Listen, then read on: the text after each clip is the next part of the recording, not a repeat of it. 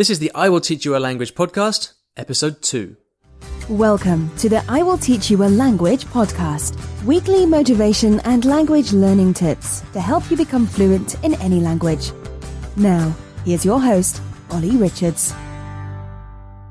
Welcome back to the I Will Teach You a Language podcast. This is episode 2, and in this episode, as promised, I'm going to tell you a story, a bunch of stories about my own language learning history and how I've managed to learn a fair few languages myself. Now, as you know, this podcast is going to be a question and answer podcast. I'm going to use each episode to answer your language learning questions. And all of that is going to start from next episode, from episode 3. But I did want to take the time in this episode to talk a little bit about my background and my language learning history, because it's something that gets asked a lot. And so I wanted to have this one episode here so that you can, so I can kind of lay out and just let you know how I've managed to learn these languages myself. Because hopefully, as you'll hear, it's not rocket science. A lot of it comes down to persistence and time. So yeah, it all started for me when I was 19 years old.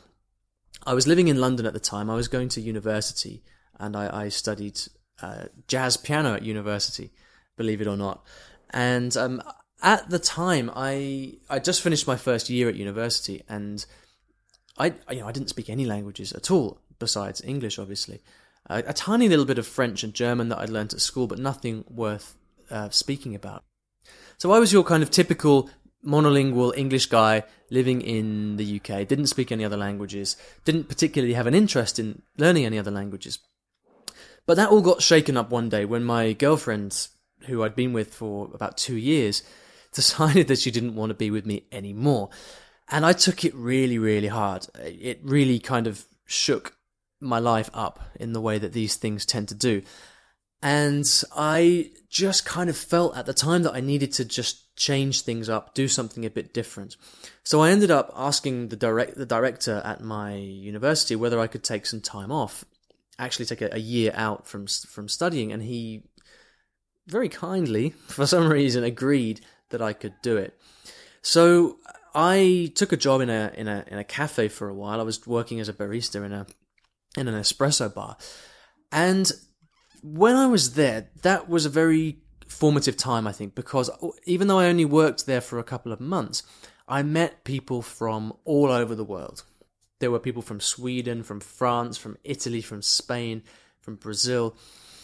And so suddenly I just got this glimpse of what is out there, outside the UK. And it really kind of piqued my interest. After a while, I kind of got sick of that job and of kind of living in London without much of a purpose. And I decided that I wanted to go and live in Paris. So in the typical fashion that you can only do when you're 19 and not very sensible, I actually bought a one-way ticket on the Eurostar and I went to live in Paris. I had a bit of money saved up for my job, and I checked myself into a youth hostel and then just started going out around Paris and getting to know the city. Now, obviously, Paris is not that far from the UK. It's only a couple of hours on the train. But at the time, for a 19-year-old, it felt like a huge adventure. And it was a huge adventure. My French was hopeless at the time, but I wanted to learn. And obviously, being there in Paris, learning French seemed like the obvious thing to do. I think the time when it really changed for me was after a few weeks. I started to run out of money, and I wanted to get a job. And the owner of the hostel where I was staying said to me one day, I've got a friend who owns a hostel up in Montmartre, which is in the north of Paris, and he's looking for someone to work on reception, so why don't we go and have a chat and see if he's interested? So we went to have a chat, and he gave me a job interview there on the spot in French. And it was one of those moments that, you've got a choice. You kind of know how important it is. So you either go with it or you kind of turn and run. And so as he was giving me this tour of the youth hostel in French, I was just, I was understanding maybe 20-30% of what he was saying. He was telling me things and I was just kind of nodding and saying, oui, je comprends.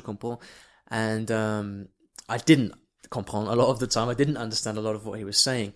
But for some reason, due to stubbornness of some kind, I just persisted. And he ended up giving me the job.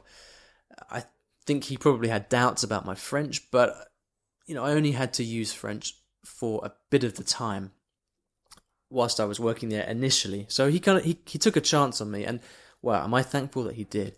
So I took this job working nights at this youth hostel, and again I had one of those experiences where all of the people who came to the youth hostel were from all over the world. There were Argentines, Japanese, Spanish, American.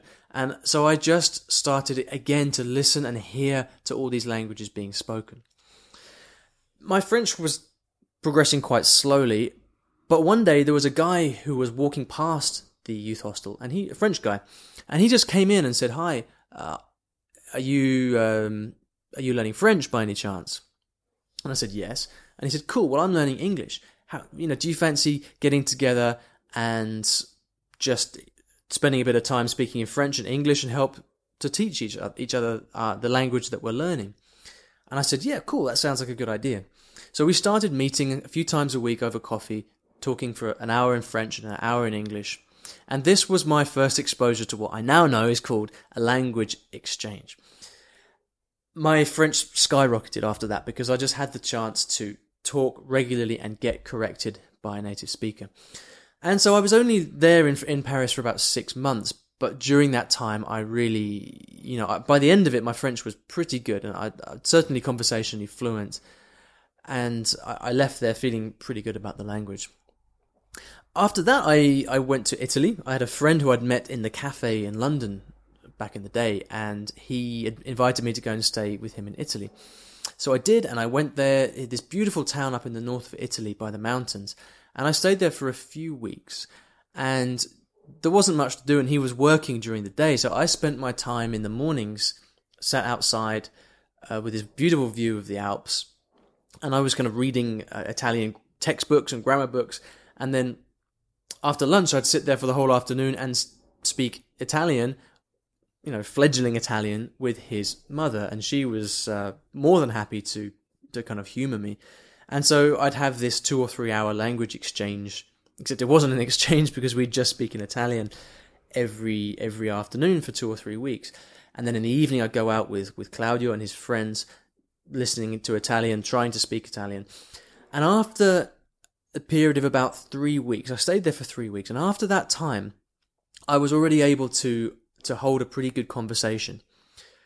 And that was a really, that experience made a really strong impression on me, because I realized that, wow, with some quite dedicated, intense work, you really can learn a language in a matter of weeks if it's something that's familiar to you. Obviously the French helped me a lot, and I'd just been going through the whole language learning process with French.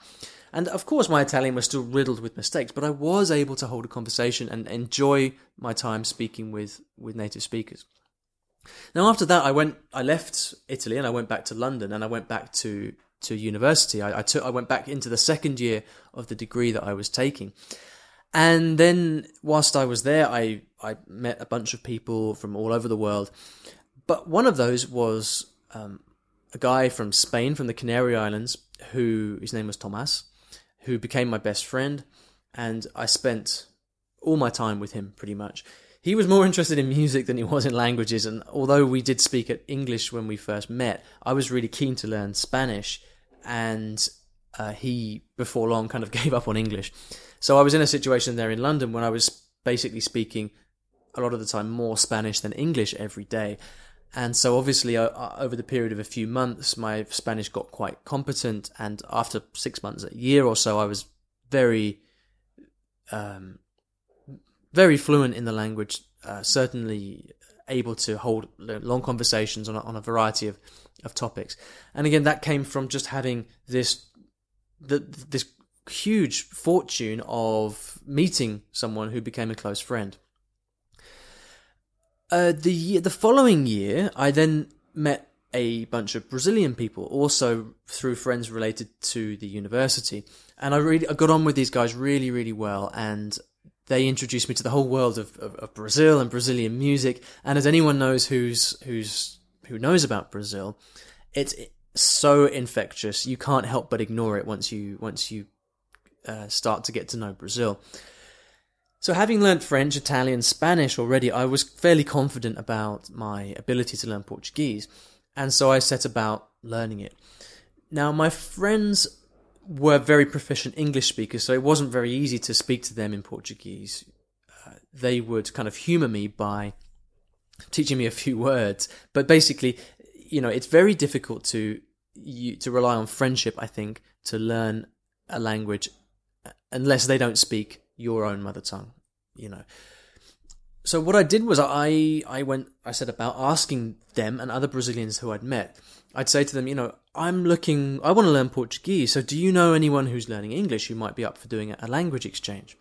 And of course they put me in touch with people, and then I would start to meet these new language exchange partners a few times a week in London and just speak Portuguese. I didn't even have a textbook. At that time, there wasn't actually a very good Brazilian Portuguese textbook available, believe it or not. So I just did the language exchanges. I spoke and spoke and spoke every week. And obviously, if you don't know, Portuguese is very, very similar to Spanish and Italian. And so I was able to pick it up fairly quickly. And then, within 6 months or so, I was quite comfortable speaking Portuguese too. Then for the next few years, I went to Brazil many times to visit my friends in Brazil, and obviously then met more people there and went traveling around the country. And so after a year or two, I was very, very comfortable with Portuguese. Now, this obviously it may sound like a lot for languages, but they're all very closely related: French, Spanish, Italian, Portuguese. If you spend a lot of your time, if you're lucky enough to have the time and the right conditions, it's fairly easy to pick up these languages because of their similarities and their shared roots. The next experience I had really shook that up for me, and that was when I went to live in Japan. I was about 28, 29 when I went to live in Japan, and I got a job in Japan, so I was flown out there, and I remember being full of confidence before I went, thinking, I speak 4 or 5 languages. It won't be any trouble at all to learn Japanese. But man, was I wrong. Japanese was extremely hard for me partly because it's such a different language from anything else. Japanese has its own world in terms of meaning and vocabulary and everything. It's very, very different from European languages. But also because I realized that when I'd learnt Italian, Spanish, French, I had relied on having a social network around me, and that was what helped me learn reasonably quickly. In Japan, I didn't have that. Japan's a very it's a difficult place to live, and it's relatively difficult to make Japanese friends who don't speak English. Our cultures are quite distinct, and it took me a number of years before I found that I actually had friends who I could speak to in Japanese. So I was there in a situation where, although I was living in the country, I had to learn the language all by myself, independently. I may as well have been living in Timbuktu, basically, because I was there fairly isolated. All my friends were English speakers. So I was faced with this fundamental challenge of how do you learn a language independently on your own without that social network? And it was in Japan when I really figured out what independent language learning is all about. I won't go into detail about how I ended up getting to a good level in Japanese, but essentially what it was I got to a point where I said, okay, I'm just not improving. I need to change things up.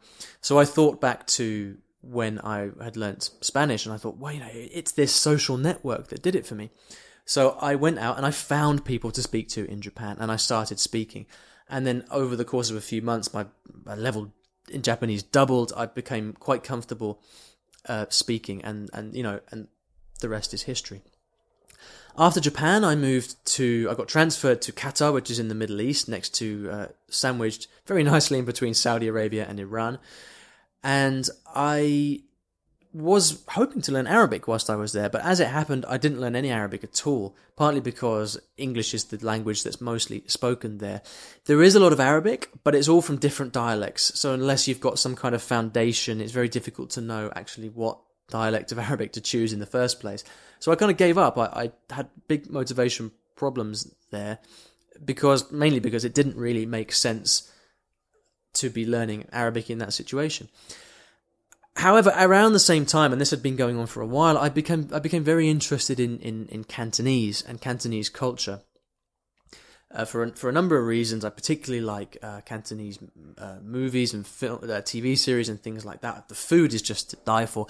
So partly because I think I was actually a little bit lonely when I was in Qatar, I decided to take on Cantonese. And so I had this experience again of having to learn a completely new language in a completely different context. Learning Cantonese in the Middle East it's a crazy thing to do. My desire to learn it really pushed me through, but that was an extremely useful learning experience because, again, without anybody around me who spoke Cantonese to me, without the culture there to support me and to motivate me, I had to figure out how to do it all by myself. So this was my sixth foreign language, and it was really difficult, but again, it was a very formative experience, very useful experience in terms of learning how to learn independently. After a year and a half in Qatar, I then got transferred to Cairo in Egypt, where I am now. I'm talking to you live from my living room in Cairo. I don't know if you can hear some of the noise on the street, clattering and banging and stuff. That's the sound of Cairo. And suddenly I found that moving to a place where one dialect of Arabic is spoken, which is Egyptian Arabic, and having a bunch of Egyptian people, local people around me, suddenly I found my motivation to learn Arabic just spring back up from nowhere. And I started learning Arabic with a passion, and I've been learning now for about 4 or 5 months since I arrived in Egypt last September. And I'm finding that again, it's a new situation, and again, I'm learning about how I can learn best in this situation. So that's it. That kind of brings us to the present day. It's my seventh foreign language. I never know actually whether do I speak 7 languages or 8 languages. I always feel a bit unsure what I should say, because obviously if you include English, then I speak 8 languages. But somehow I kind of feel that that's slightly misleading, because it gives the impression that I've actually learnt 8 foreign languages, which is not the case. I've learnt 7 foreign languages, 8 including English. But nevertheless, we are where we are. And so yeah, that's it. I am learning how to learn all of the time. That's what it's all about for me. It's a journey about learning, not so much the language itself, but learning about the culture, what the language means to me, what the language brings to my life, brings to me personally. And as I was saying to some people the other day in a Google Hangout, ultimately, learning a language is something that has to make sense for us. If you ever find yourself asking, what's the most useful language to learn? What language should I learn? You're asking the wrong question. Think about what language is most relevant and most interesting, most passionate for you right now, and how can you integrate it into your life? That's what it's all about for me. And so I hope this has been interesting. I know I haven't talked exactly about how I've gone about learning all these languages. We will get into that in plenty of detail from the next episode, episode 3, where we'll start answering people's questions, people's problems about language learning. Now, at the end of every episode, I like to recommend an article or a tip or a resource of some kind that can keep you tied over until the following week and can keep you motivated. And today, I'm going to do something a little bit cheeky, which is to recommend one of my own articles. And the reason I'm recommending this is because it's all about how I've learnt these 7 languages that I've learnt, and it includes lots of videos of me speaking those languages. So to find this article, go to the show notes, which are at iwillteachyoualanguage.com/episode 2. That will direct you to the show notes for this page with a link to this article. The article is called How I Learnt 7 Languages. So it does what it says on the tin. And so yeah, go over, have a read of that, have a look at some of the videos. Hopefully that will help you to get to know me a little bit more if you haven't already seen that. Now, to celebrate the launch of the podcast, I'm giving away 3 copies of my Language Learning Foundations video course. It's an awesome course where I walk you step by step through exactly how I learn foreign languages. It's aimed at people who are learning a new language for themselves, and again, it's step by step, covering the exact techniques that I use when I'm picking up a new language. Everything from how to find the right resources, to understanding native speakers, to planning out your study week, to staying motivated. It's the complete package. And I'm giving away 3 of these courses. It's the top tier of the course. It's worth $97 each. And if you'd like to be in with a chance of winning one, it's very simple. All you've got to do is go into iTunes, search for the I Will Teach You a Language podcast. Hopefully this podcast will pop right up, and all I'd like you to do is to leave me an honest review, and hopefully 5 stars, but feel free to add an honest star rating if you don't agree with that. So leave me a review with your name, and then after the 10th episode of the I Will Teach You a Language podcast, I'm going to choose 3 people at random from across the world, and they're going to win a copy of the course. So that's it. That's the story of the brief history of my language learning. I hope you found it interesting, and I'll see you in the next episode 3 of the I Will Teach You a Language podcast. Have an awesome week.